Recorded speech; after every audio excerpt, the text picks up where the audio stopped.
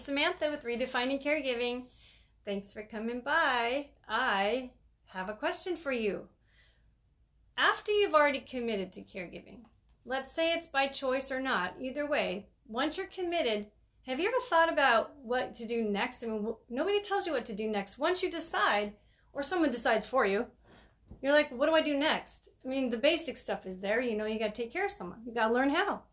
But I have a list of things I want to share today that will help you maybe get more of an idea. That, like, because when I was thrown into caregiving, it was during a time, which I've said before, year of my divorce. My dad passed away the same year. I underwent a total hysterectomy, went straight into menopause. I was about 48. No, not 48, sorry. I was 38. And so it was quite a time.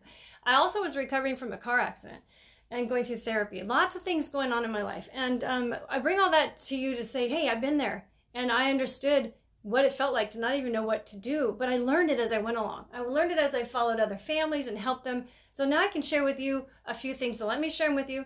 You guys can get your pen and paper out and hopefully you can keep up, or you can replay it a few times to get it. I'm trying to keep these short. Okay, so just the first thing I want you to know is, even if you don't know how, put a note down. It says, do not do this alone. I guarantee you, nobody is ever intended to go through caregiving alone. And I will show you in some other podcasts I'm going to teach you about, because in my book I talk about it, and I talk about what you need to build a team and how you have people on your team you don't even know are there already. So that's another podcast. But first of all, don't go it alone. That's the number one thing you need to remember. You'll figure it out later, but write that down. Also, what is your role in caregiving? Are you going to be the main caregiver? How much time is it going to take? There's a whole list of questions in my book about that are specific, that will teach you what to ask for yourself to get yourself more in alignment with the role. That's a huge responsibility. Remember, you're feeling pressure for a reason. You might be feeling overwhelmed at this point, even at the beginning. So that can all diminish over time if you take these steps in the beginning. So you want to stay focused on having a plan.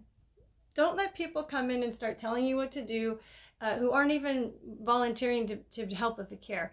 Just stay back and away from those people and just stay focused on making a plan at this point.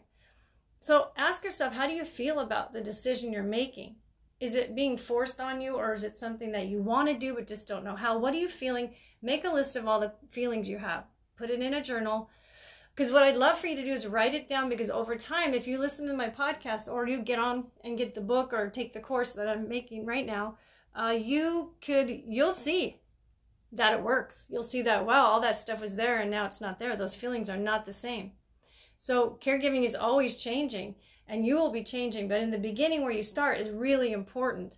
So also, what type of caregiver are you?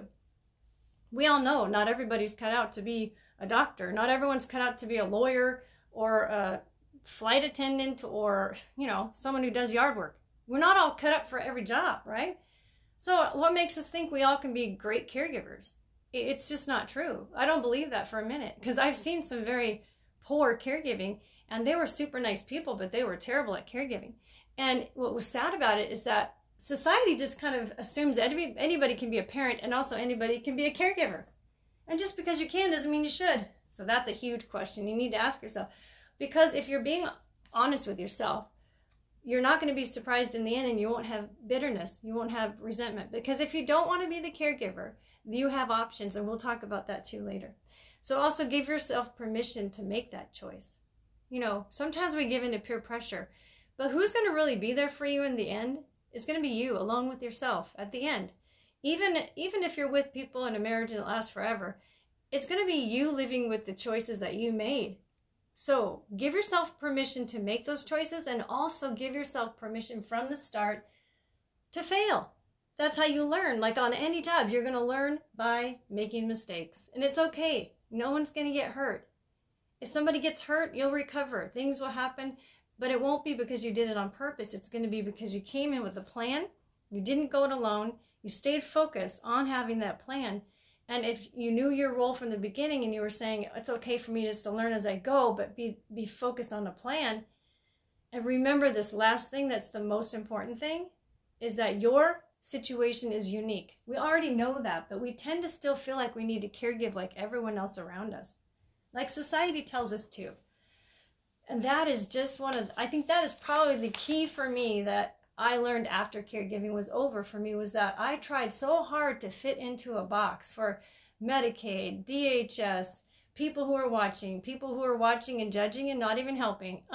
Boy, I did a lot of people pleasing and trying, and it didn't do anything but take its toll on my health and my family. So I know the pressure's there, but you can put a lid on it.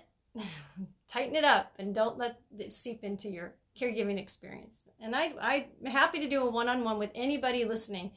That's what I do best, is consulting you one-on-one. Take your situation and go through a list of all these questions, and I can get you to see how you can create a team, how you can stay organized with not a lot of effort. It really just comes down to knowing yourself.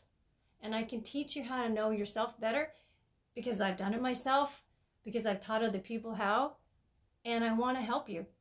I sincerely want to help caregivers. And so I'm going to let you go now. This is getting pretty long. It's in 6 whole minutes.